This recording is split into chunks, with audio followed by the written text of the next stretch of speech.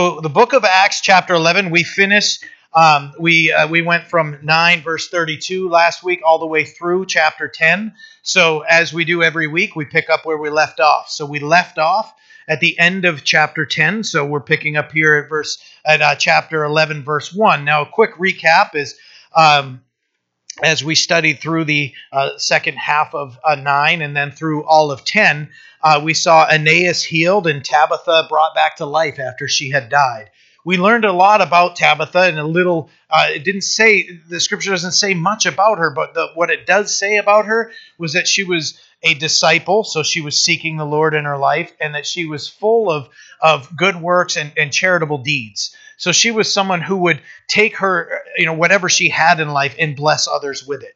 And when she died, all the widows were gathered together and they're showing what the things that she had made.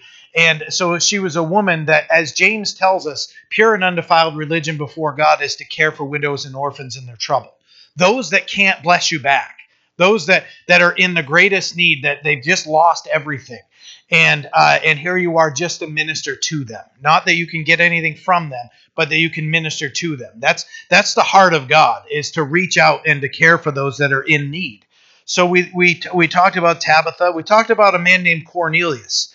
And Cornelius was quite a man, a military leader that loved the Lord. And he...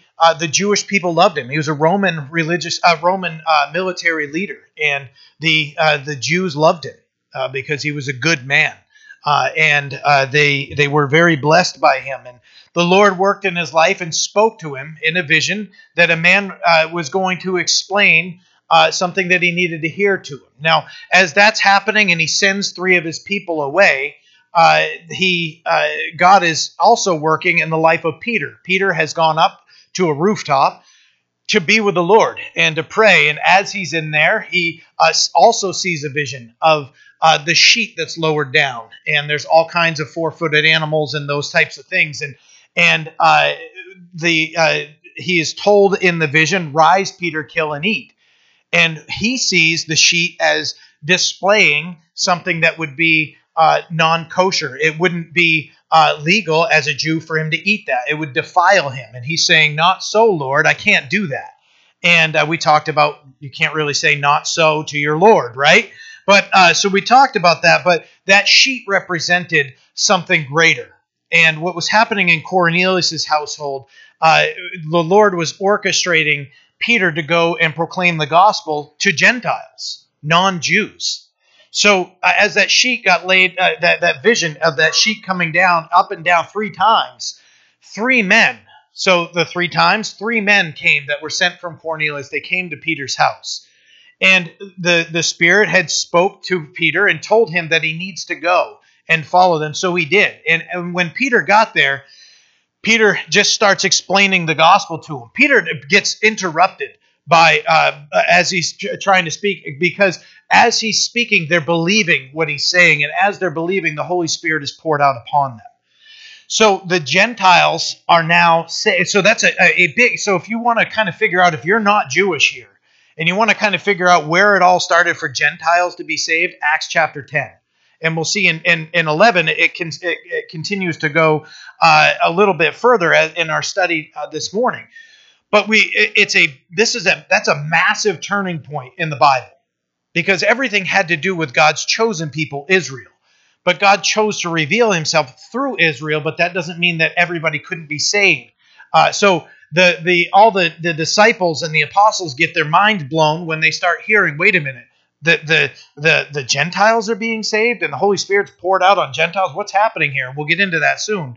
So they received the Holy Spirit. Now look at verse 1 of Acts chapter 11. It says, "Now the apostles and brethren who were in Judea heard that the Gentiles had also received the word of God. And when Peter came up to Jerusalem, those who were of the circumcision contended with him, saying, 'You went to uncircumcised men and ate with them.'" When the apostles heard and everyone else heard that the Gentiles received the word and were saved, the Holy Spirit poured upon them, they weren't rejoicing.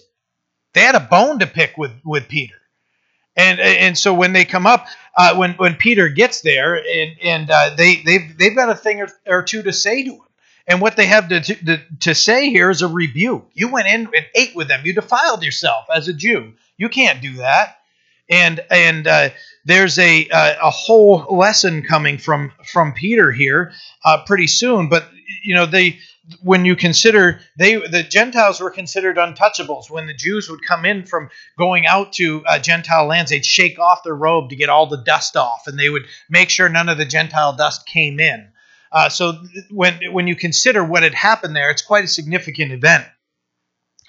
So, if you consider, if you haven't seen the Jesus Revolution movie, and not just because it's Chuck Smith and it's a Calvary Chapel thing, I think that's great and everything. But if you understand the movement, where it started is the Lord moved in the heart of Chuck Smith to minister to the untouchables, to those that nobody would consider that you'd be ministering to. Everybody thought you had to be, in those days they call them square, right? You'd have to look good, have the good haircut and be sharp and everything. And the Lord burdened Chuck's heart, when he heard about these hippies wanting to know about Jesus.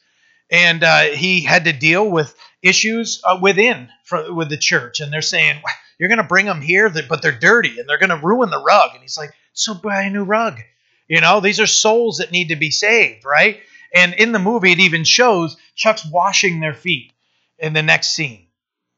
Are you worried about the rugs because of their dirty feet? Well, what did Jesus say? Wash their feet. Bring them in. Sinners need to be saved. They need to be welcomed into a church to hear the gospel. If we've got to a point where we're too good to present the gospel to somebody, or somebody comes in here, we're all in jeans and, shirt.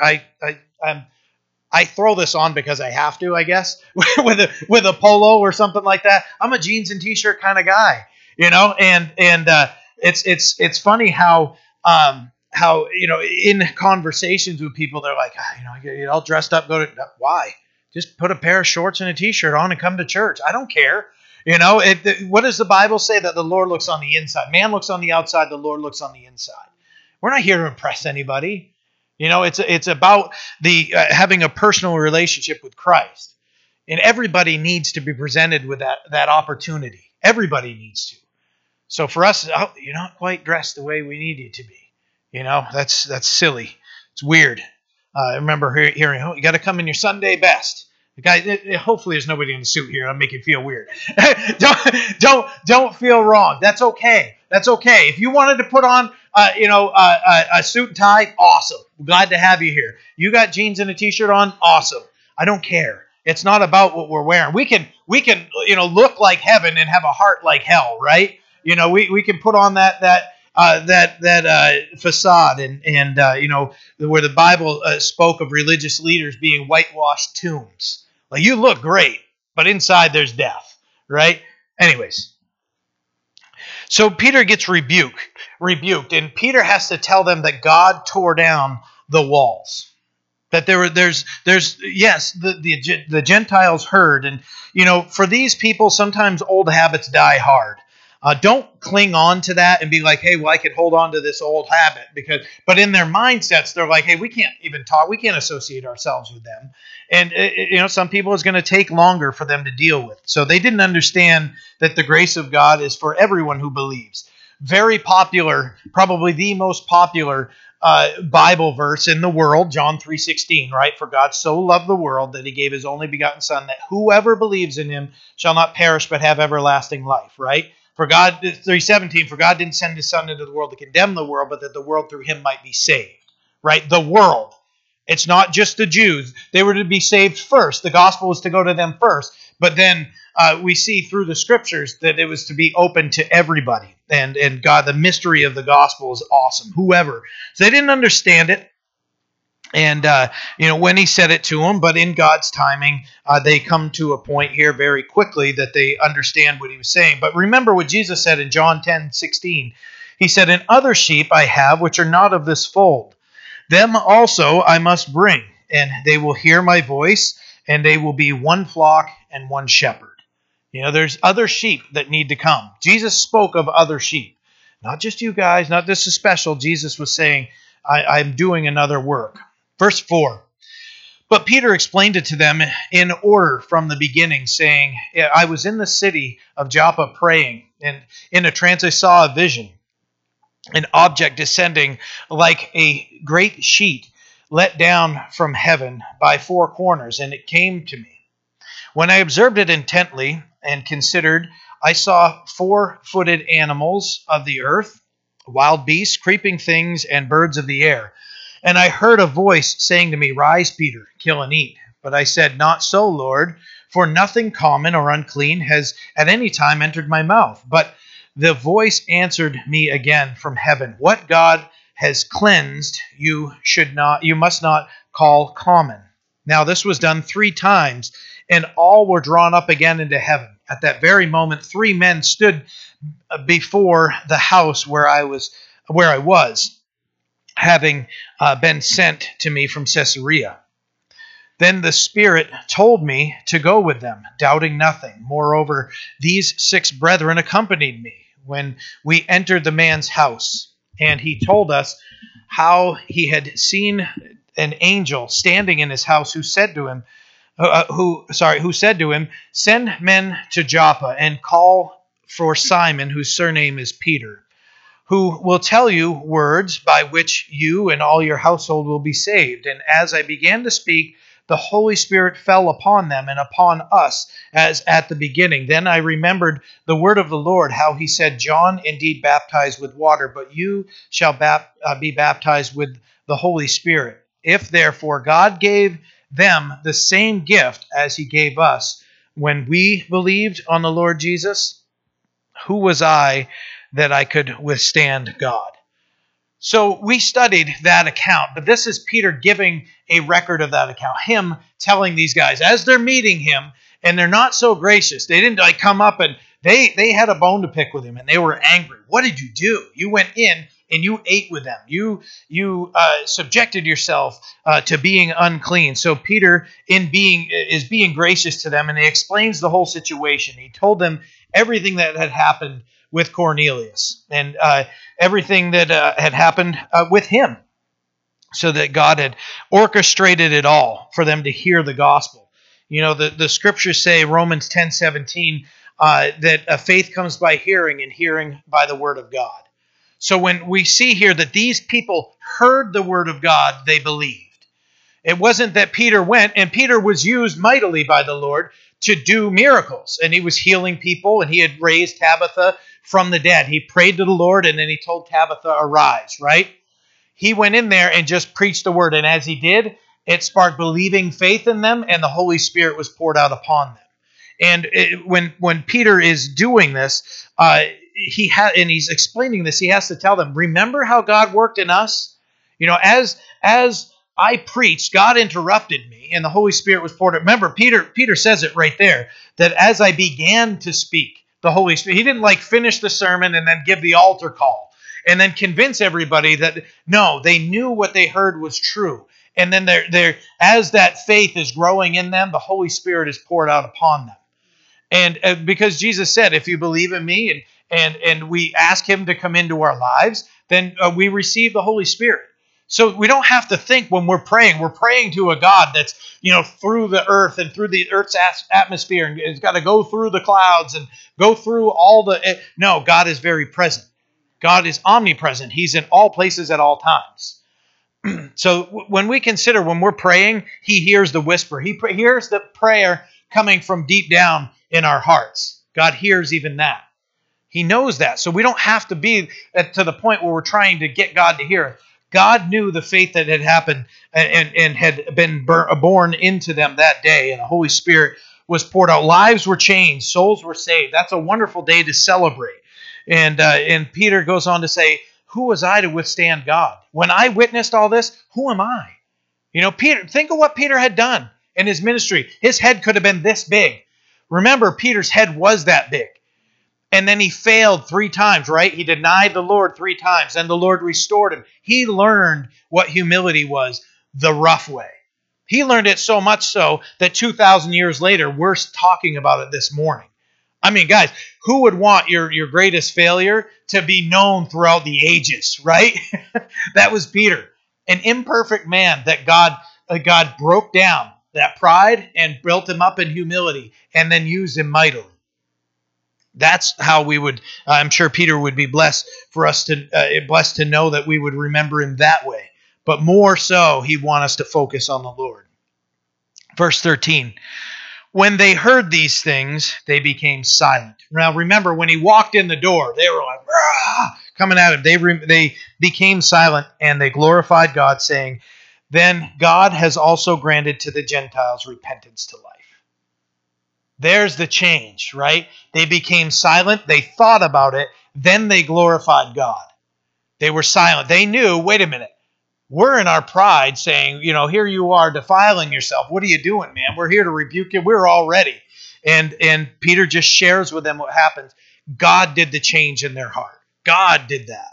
Peter didn't have to sit there and say, okay, guys, you're being prideful. Now I need to tell you this, and we need to have an intervention for you. You need to submit your will to the Father's, and you need to grow and change and everything. He just told it. And then God did the work in their lives and in their hearts here. He knew they were wrong. There's no more opposition voice. Now they're glorifying God. That's the proper response to a sinner repenting and getting saved. If any of us are like, dang it, I was hoping that guy would just be damned to hell for, eternity. I can't believe he got saved and now he's walking in grace and he's come to know the Lord. How prideful and wrong is that, right? I may say that jokingly, but man, if we're ever disappointed that someone gets saved, our heart is in the wrong place.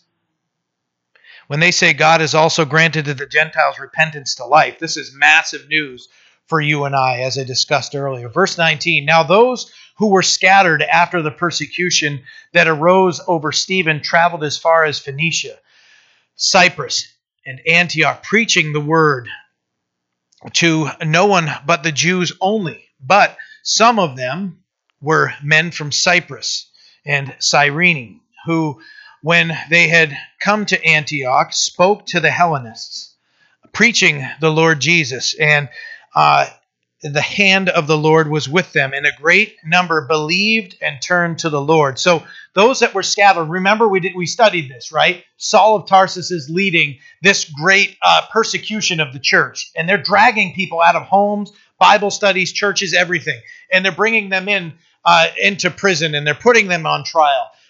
Stephen had just been stoned to death. I mean, they took his life, and as he's being stoned to death, Saul is holding everybody's coats. This man did not care what happened to them. He just wanted them to shut up and go away.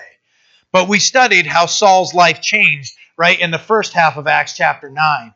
And he met Jesus Christ on the road to Damascus. So when he had all the authority he needed in his hand to go take people and drag them out of church and tell them they're going to deny their faith in Christ, God met him. Said, hey, it's hard for you to kick against the goads in it. Why are you persecuting me? And his life changed. And he went, couldn't see for 3 days. You guys remember this whole story, right?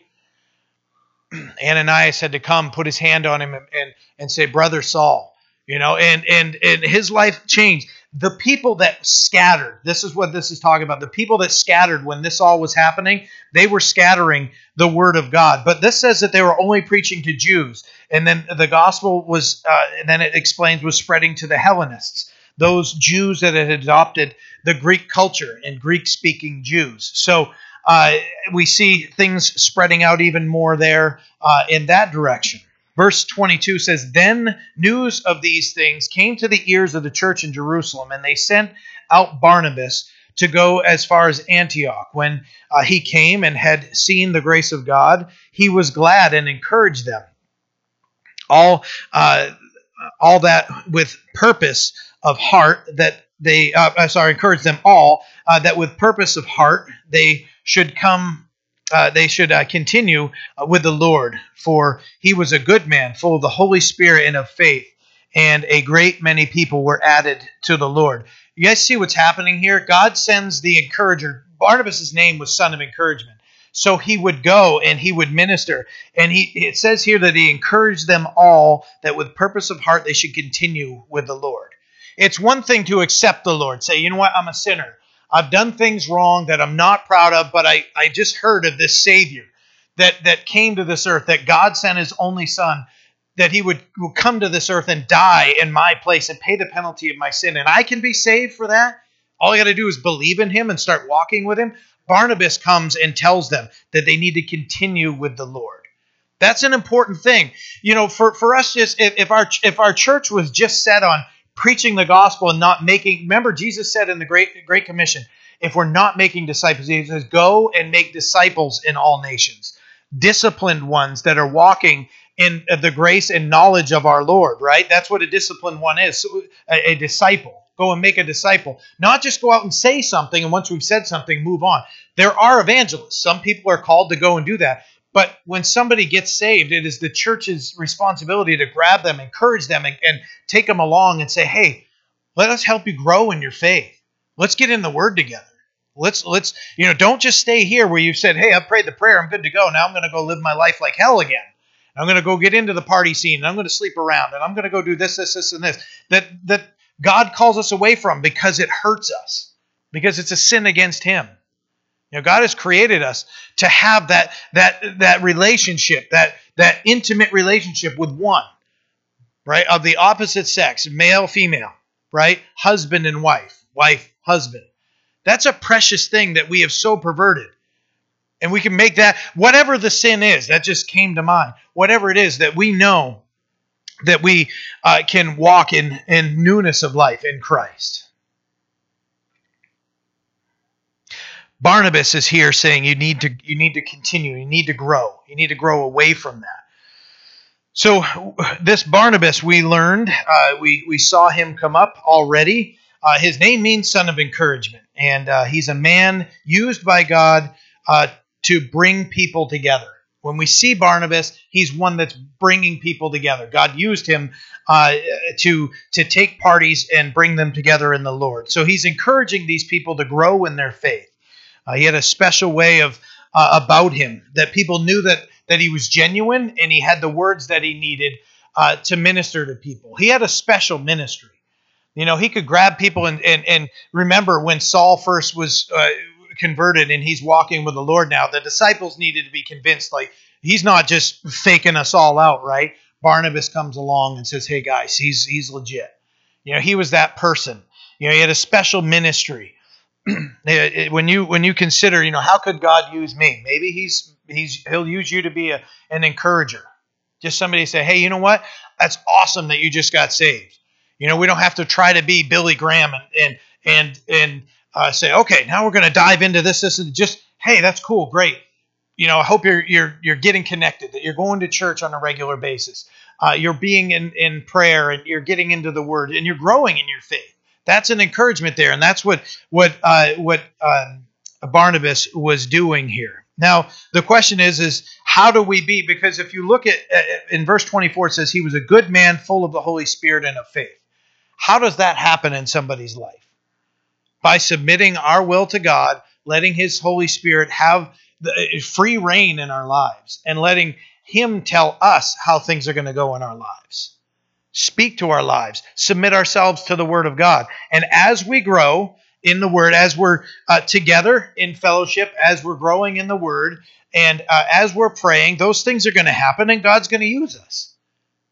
Just as we're eating the spiritual food we need to, we're going to grow, just like a child, right? Just like any of us. If we're eating right, we're going to have more energy. We're going to grow healthy.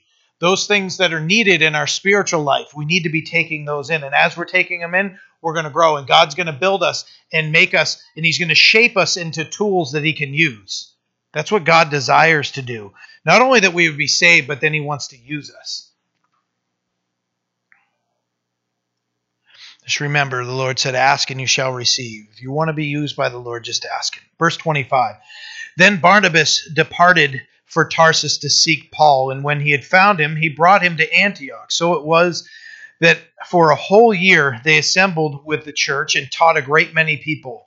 And the disciples were first called Christians at Antioch. So Barnabas moved on from there, found Saul, and brought him to Antioch. And they are ministry partners there for a year. And they're ministering to people. I mean, these guys were dedicated to what God had called them to do. That when you consider what's happening here, that Barnabas goes and he gets Saul, and it wasn't like, hey, we just did ministry, now we can get back to life. No, ministry was their life. And they're just jumping into whatever God calls them to do. There's an encouragement there. If God's calling us to change trash cans at church, change trash cans at church. Serve Him. You're not serving me. You're not. Yes, it's a blessing to me. It's a blessing to this congregation. But ultimately, when we serve, we should serve with our whole heart, serving the Lord, and we're going to be blessed for doing so. Colossians 3:23. Do all things heartily as to the Lord. So this guy, this is what he's doing. He's like, all right, my job's done here. What else does God have for me? Oh, you know what? The Lord's speaking to me. I need to go grab Saul, and we're going to go do ministry together. And they didn't know how long they were going to be there. There for a whole year. And what it says is those in Antioch were first called Christians. In Antioch, it says. A Christian. I think everybody in here has heard the term Christian before. My hope is that everybody here is a Christian. And if you're not, I hope you become one before you leave here today. What is a Christian? Follower of Christ. The simple definition of a Christian is a Christ follower, one that is following Christ, following His lead, the way He lived His life. The word Christian is only mentioned 3 times in the Scriptures. Here in 11:26, and that's because of their behavior, their activity, and their speech were like Christ. So they were called Christians. Acts 26:28 explains the next one, and it says, then Agrippa said to Paul, you almost persuade me to be a Christian. So Saul's on trial, and Agrippa, the ruler in that time, was speaking to him, and he's really confessing that he almost came to faith, and that he almost came to eternal life, but he missed it. Think of that. That's sad. You almost. A little bit further, and I might become a Christian. You almost persuade me to be a Christian. You look at the Greek word in there, he was close. The word little. He had a little ways to go. The Greek word isn't little, but what it's explaining there is he had a little ways to go. Guys, can you imagine confessing that I almost made it to heaven? I almost made it there. How do we make it to heaven? Confess belief in Christ. Ask Him to be our Lord and Savior and to save us from our sins. That's it. That's it. We don't have to go and climb. After that will come love, a service out of love, right? Because, wait a minute, I got to know this God, and as I know Him, other people need to know this God. And I'm going to love on people, and as I'm loving on them, I'm going to tell them about Jesus Christ. That's how we get saved. It's that easy. Believe in our heart, confess with our mouth. We're saved. That's it. There's no magic potions that need to be drank. There's nothing. I mean, guys, if you, there are some really weird religious things that happen in this world so that people believe that they'll be blessed or that they'll go to heaven. I mean, really weird things like butchering live animals, stuff like that, where they've got to do, I won't get into some of the nasty thing, but they've got to do the weirdest of things to somehow earn favor, and then they're going to be okay. Guys, that's not the creator of the universe. That's not what He wants. He just wants us to have a relationship with Him. He's made the way to do that. And the blessedness of just saying, you know what? I'm just going to confess faith in Him and grow and trust Him that I'm saved. Saved from the penalty of my sin, and now I'm growing. The third time the word Christian is mentioned is in 1 Peter 4:16. Peter said, yet if anyone suffers as a Christian, let him not be ashamed, but let him glorify God in this manner. The word Christian. What does it mean to carry this title of a Christian? There's a responsibility that comes with it, and it's bearing the most powerful name on earth. We're bearing the name of Christ, right? Let us not take that in vain. We say, I'm a Christian, I'm a Christ follower. People have an expectation after they hear that, right? Not that we're perfect, but that what they should see and hear coming from us is love. It's love, righteousness. That we would be imitators of Christ, that when people see us, they would consider us little Christ. They'd look and go, wow, that guy, when I've learned about Jesus, I've learned that this person is acting in that way. They are forgiving somebody that doesn't deserve to be forgiven. There's no way I'd forgive that. And then they're forgiving. They're speaking loving words, right? That's how people should know us, that the world would know that we're Christians by our love, right?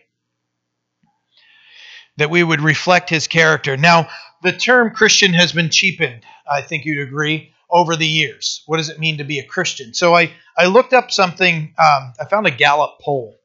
And please don't horrify me if Gallup's like this awful, polling source or whatever. But of those polled in 2021, of Americans polled, 69% of Americans identified as Christians.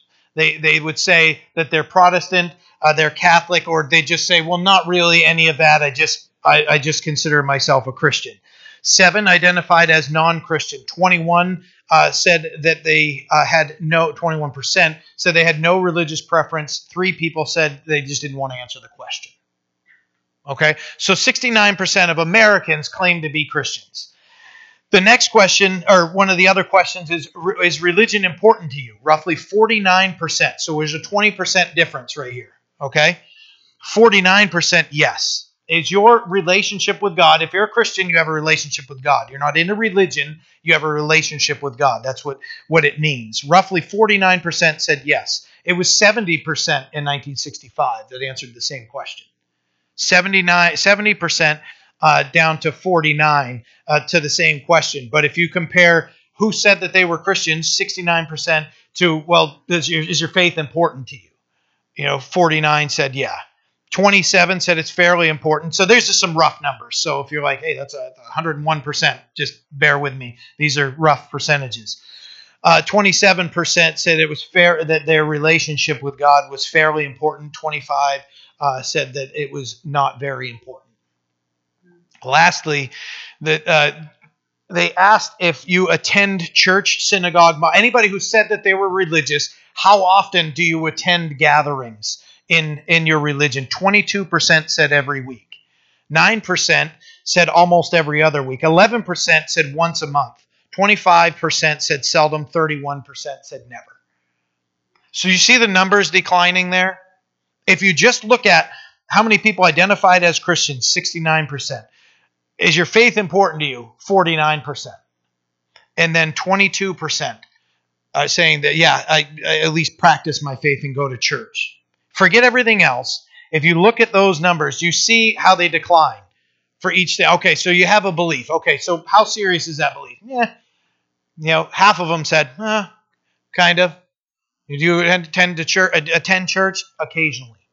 This is not a church growth. I'm not sitting here trying to shame everybody into coming to Sunday night service. When I would love for everybody to, start coming and growing in your faith. And for no selfish reason. No selfish. I want you to grow in your faith, just like I'm growing in my faith. That we would grow in our faith and be growing together and getting to know the Word even more. The church has fallen out of love with its Savior, fallen asleep and grown numb. When they were first called Christians, when you consider the church, much of the church has forsaken the noble name by which we are called. Christian. The first 5 letters of that, Christ. 6 letters, sorry. Anyways. Look at the evidences in society. Christians. Verse 27. And in these days, prophets came from Jerusalem to Antioch. Then one of them, named Agabus, stood up and showed by the Holy Spirit that there was going to be a great famine throughout all the world, which also happened in the days of Claudius Caesar. Then the disciples, each according to his ability, determined to send relief to the brethren dwelling in Judea. This they also did, and sent it to the elders by the hands of Barnabas and Saul. So what we see here is a prophet, one who was used by God to tell of things that were to come, named Agabus, came and he shared a word from the Lord that there was a famine coming. We need to be prepared for that.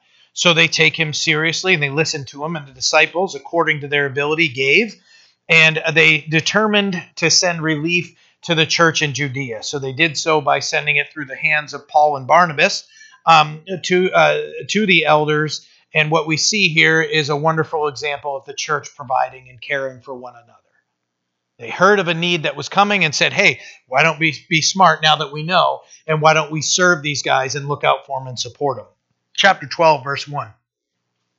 Now, about that time, Herod the king stretched out his hand to harass some from the church. Then he killed James, the brother of John, with the sword. And because he saw that it pleased the Jews, he proceeded further to seize Peter also. Now it came during the days of unleavened bread. So when he arrested him, he put him in prison and delivered him to 4 squads of soldiers to keep him, intending to bring him before the people after Passover. So this Herod that's being mentioned is Herod Agrippa, the grandson of Herod the Great, the one that killed the Jewish babies in Matthew chapter 2. And he's also the nephew of Herod Antipas that we saw that was involved in Jesus' trial in Luke 23. So that's the Herod Agrippa the first. He used his power to harass, it says, some from the church. And what we're seeing here is that as he does this and he's persecuting the church, that he kills James. Remember the sons of Thunder, James and John? Sons of Thunder, James and John. He kills James. And what he saw was that it pleased the Jewish leaders. And he used this. Now he's saying, wait a minute, this is a way for me to gain political favor, to gain power. And he says, all right, Peter's next. And they get Peter and they bring him into prison. And he's growing popular by means of persecution. You can see that this is building up to not end well, right? Okay. So it says the days of unleavened bread. It's one of the major feasts. Many Jews would have been there. And, we don't know why he delayed. But he could have done it so that there would be more, so his popularity would grow. Or that he would wait long enough for less opposition to arise. Or to show that he honored the Jewish traditions. We don't know, but it shows that he waited. He delayed. So it says that he killed James, John's brother, with the sword. This is the first of the 12 to die. That's who James was. As we consider, because we saw Stephen, but Stephen wasn't one of the first apostles. So this is the first of them to die. Why did the Lord allow him to die and not Peter? Those are answers that the Lord has. And he does his own thing. His ways are higher than ours, his thoughts than ours. We can just trust that God knew what he was doing. I guarantee you that James isn't upset about it. He is in the presence of the Lord with the martyr's reward. He's okay with it, guys. If we think, oh, poor James. James is okay with it, right? Might have been a little not okay with it when it was happening, but he knew that he was going to the Lord. If you consider when James and John's mother had an encounter with Jesus, right? And he's saying, hey, and she's asking, can they have the prominent seats? Can they be on your left hand and your right hand side? Jesus is like, you don't know what you're asking. But they did. They ended up, we know that James lost his life, and we see that John persecuted greatly. He was a man boiled in oil. Doesn't sound fun to me, right? Exiled the island of Patmos. They definitely suffered, but Jesus was explaining, you don't understand what you're asking. So now he's after Peter because he knew that it pleased the Jews and that were in opposition to Christ. He's a man pleaser. He sees that it pleases the Jews and he's going on to the next thing. That is a snare and a trap in and of itself. To be about pleasing men, pleasing women. If I do this, and then I'm going to please them, so I'm going to keep doing that. There are all kinds of levels you can look at that. But this guy here is saying my opposition to the name of Christ is pleasing them, and I'm gaining popularity. We're going to do this. He could gain the desire, the attention he wanted. And what we see here is that he is an attention seeker, and he loves to be looked at as special, and that costs him his life. Now, as we look at verses 5 through 19, we're going to go through and look at Peter's deliverance from prison. Verse 5 says, Peter was therefore kept in prison, but constant prayer was offered to God for him by the church. And when Herod was about to bring him out, that night Peter was sleeping, bound with chains between 2 soldiers. And the guards before the door were keeping the prison. Now behold, an angel of the Lord stood by him, and a light shone in the prison. And he struck Peter on the side and raised him up, saying, "Arise quickly." And his chains fell off his hands. And the angel said to him, "Gird yourself and tie on your sandals." So he did. And he said to him, "Put on your garment and follow me." So he went out and followed him, and did not know that what was done by the angel was real, but thought he was seeing a vision. When they had passed, they were past the first and second guard posts, and they came to the iron gate that leads to the city, which opened to them of its own accord. They went out and went down one street, and immediately the angel departed from him. And when Peter had come to himself, he said, "Now I know for certain that the Lord has sent his angel and has delivered me from the hand of Herod and from the expectation of the Jewish people." Here. So verse 12 says, I don't want to get into verse 12 yet. So what we see here is that Peter's in prison, and as he's there, there's constant prayer being offered for him. Constant prayer. That they had just seen. Guys, this was serious, right? James had just gotten killed. And now constant prayer is being offered because, in all honesty, when we get there, they're not expecting Peter to survive. They're praying for him, but they're expecting their prayers won't be heard or answered. That's a funny thing when we get there. But they're offering prayers for him. And we see that as Peter is there, and he's chained to two guards. And there are people with guard posts because they knew that something about Jesus, right? They were familiar with the past that, hey, we had guards there and Jesus is gone, and what happened? And they're trying to make sure this is not going to happen again. And they've got squads of people there. These guys had their lives on the line if they failed at their duties. We'll see that soon too. But what we see happening here is as Peter's sleeping, the angel strikes him on the side and says, "Get up, put on your sandals, throw your robe on. It's time to go." And they go out through, and he's being escorted past all the guards and past through the iron gate opens of its own accord. That's a neat thing to look at too. It opens of its own accord. God doing work. We don't have to do, he's opening the doors. He's taking care of what's happening here. They get down the street, and the angel's gone, and Peter said that he knows that he has been delivered from the hand of Herod and the expectation of the Jewish people. The expectation was that he's going to lose his life. They were expecting that. They were hoping for that, right? Verse 12, so when he had considered this, he came to the house of Mary, the mother of John, whose surname was Mark, and where many were gathered together praying. So Mark's house was a gathering place for the church. Many were gathered there in the face of very serious persecuting, and we understand that they were praying for Peter, but there's a weakness in their faith that's revealed here as we get into the next few verses. But we see a man named John Mark being introduced. Now, John Mark is the one that wrote the Gospel of Mark, and that's how he's known as Mark. And there might even be a hidden reference to Mark in Mark chapter 14. We don't know for sure, but some scholars believe so. Mark chapter 14, verses 51 and 52, it says, "Now a certain man, a young man, followed him," Jesus, as he's being led away, having a linen cloth thrown around his naked body. When the young man laid hold of him, and when he left the linen cloth and fled from them naked. We don't know who that was, but some believe it was Mark. He just doesn't say who it was, but that Mark would have been the one cloaked in Mark chapter 14. We don't know, but Colossians 4 tells us that Mark was the cousin of Barnabas. And we see, as he is mentioned further along, that he serves as a helper for Paul and Barnabas on their first missionary journey. By Acts 15, we see that he had walked away from the mission.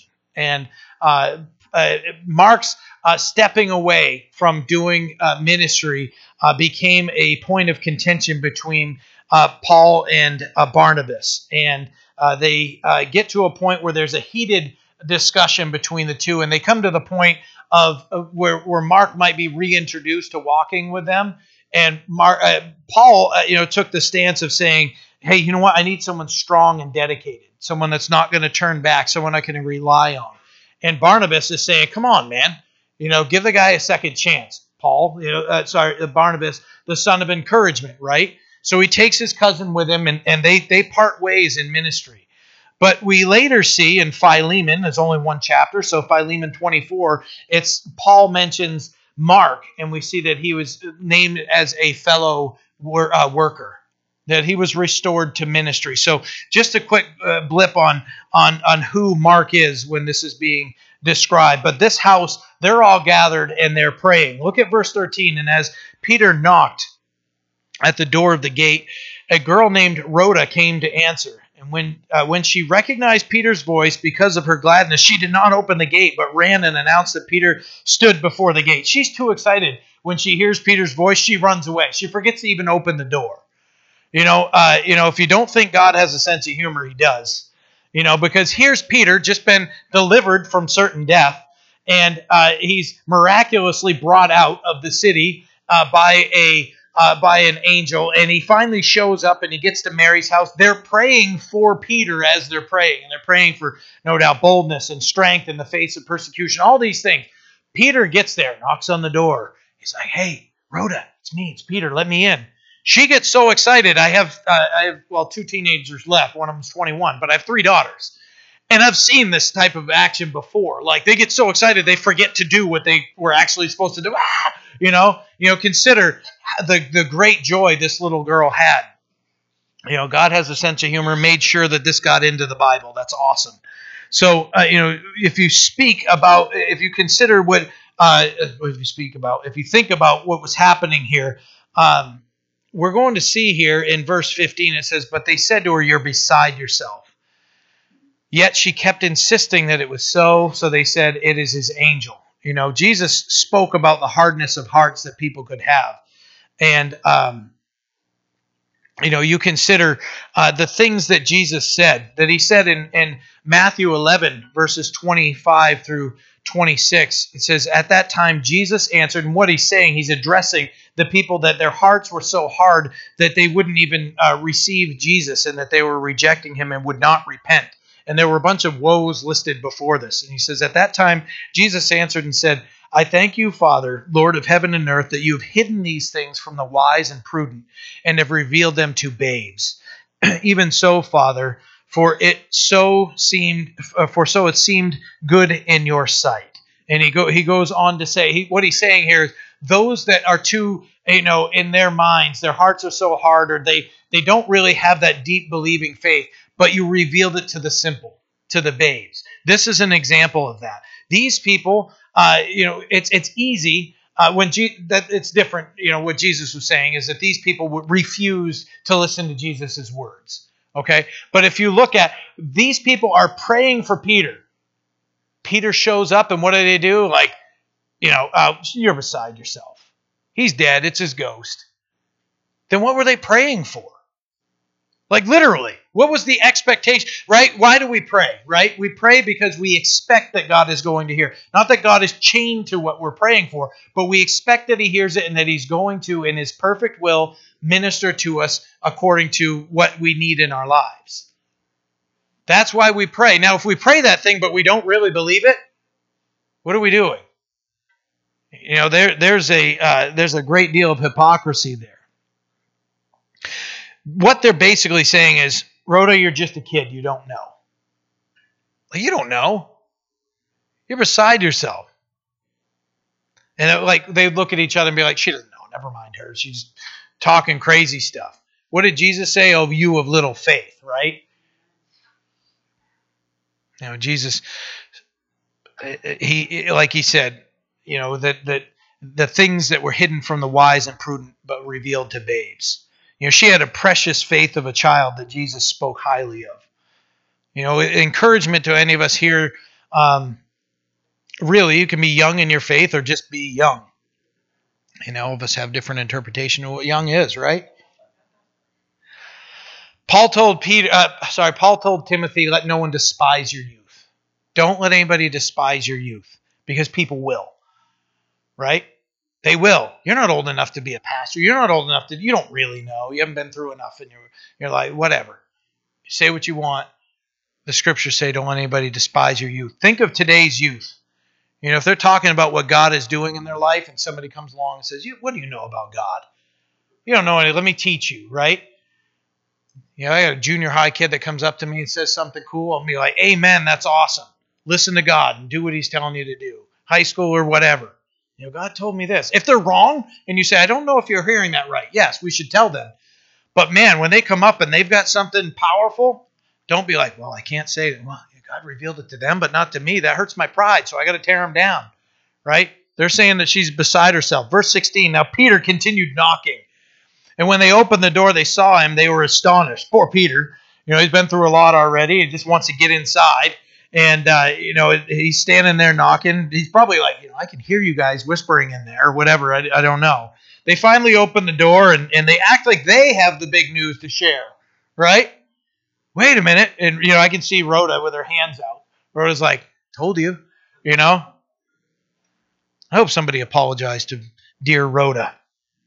Verse 17, but motioning to them with his hand to keep silent, he declared to them how the Lord had brought him out of the prison and he said to them, go tell these things to James. This is James, the brother of Jesus, and to the brethren. And he departed and went to another place. So Peter had to calm them all down. Of course, they're joyful that he's okay. And they had just suffered a great loss in losing James, the brother of John. And, Peter thought, they thought that they had lost Peter also, their leader. So it's commendable that they were gathering together praying, but they weren't really believing what was going to happen. So there's a challenge to our faith there that we already talked about, and sometimes we're going to get to the point where we say, well, all we can really do is pray. Guys, we're petitioning the God of the universe, who's all powerful, all present, all knowing. Petitioning him is the most important thing we can do. Men are going to fail. How many times have you heard like the missing person was right there all along, right? Or whatever it is. Pray to God and ask him to be the one to help.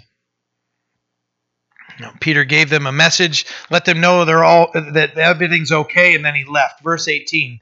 Then as soon as it was day, there was no small stir among the soldiers about what had become of Peter. But when Herod had searched for him and not found him, he examined the guards and commanded that they should be put to death. And he went down from Judea to Caesarea and stayed there. So day breaks and chaos breaks out. Wait a minute. You guys had him strapped in there to two people as he's sleeping. Can't be comfortable, right? Whether it's feet, hands, whatever. He's not comfortable sleeping. You guys had him chained. Tell me the whole story. I don't believe it. Because they can't explain. They were like, we don't know. We all woke up and Peter was gone. And they have no explanation, and it costs them their lives. He examines the guards and orders their execution. Their failure, for them, failure was not an option. You fail at your duties, you're dead. And they lost their lives because of it. And then he goes down to Judea and Caesarea. So there's absolute chaos because of what God did. I love that. Verse 20, now Herod had been very angry with the people of Tyre and Sidon. But they came to him with one accord, and having made Blastus the king's personal aide their friend, they asked for peace because their country was supplied with food by the king's country. So Herod was angry with the people there, and they knew it, and they came to him as a unit, and they asked if Blastus would help them out, and they have an inn, and they go and they ask him for some help with getting to Herod, and they ask for peace to preserve their supply chain. They just needed to be fed, right? Verse 21. So on a set day, Herod, arrayed in royal apparel, sat on his throne and gave an oration to them. And the people kept shouting, "The voice of a God and not a man." Then immediately an angel of the Lord struck him because he did not give glory to God, and he was eaten by worms and died. Told you this wasn't going to end well, right? This is a bad thing. Herod's a bad dude. He did stupid things. The biggest thing he did dumb was not give glory to God. He let himself be worshipped as God. That's what happened right there. It's a fateful day for him. He comes, he's all dressed up, right? Unfortunately for him, it doesn't matter what he's wearing.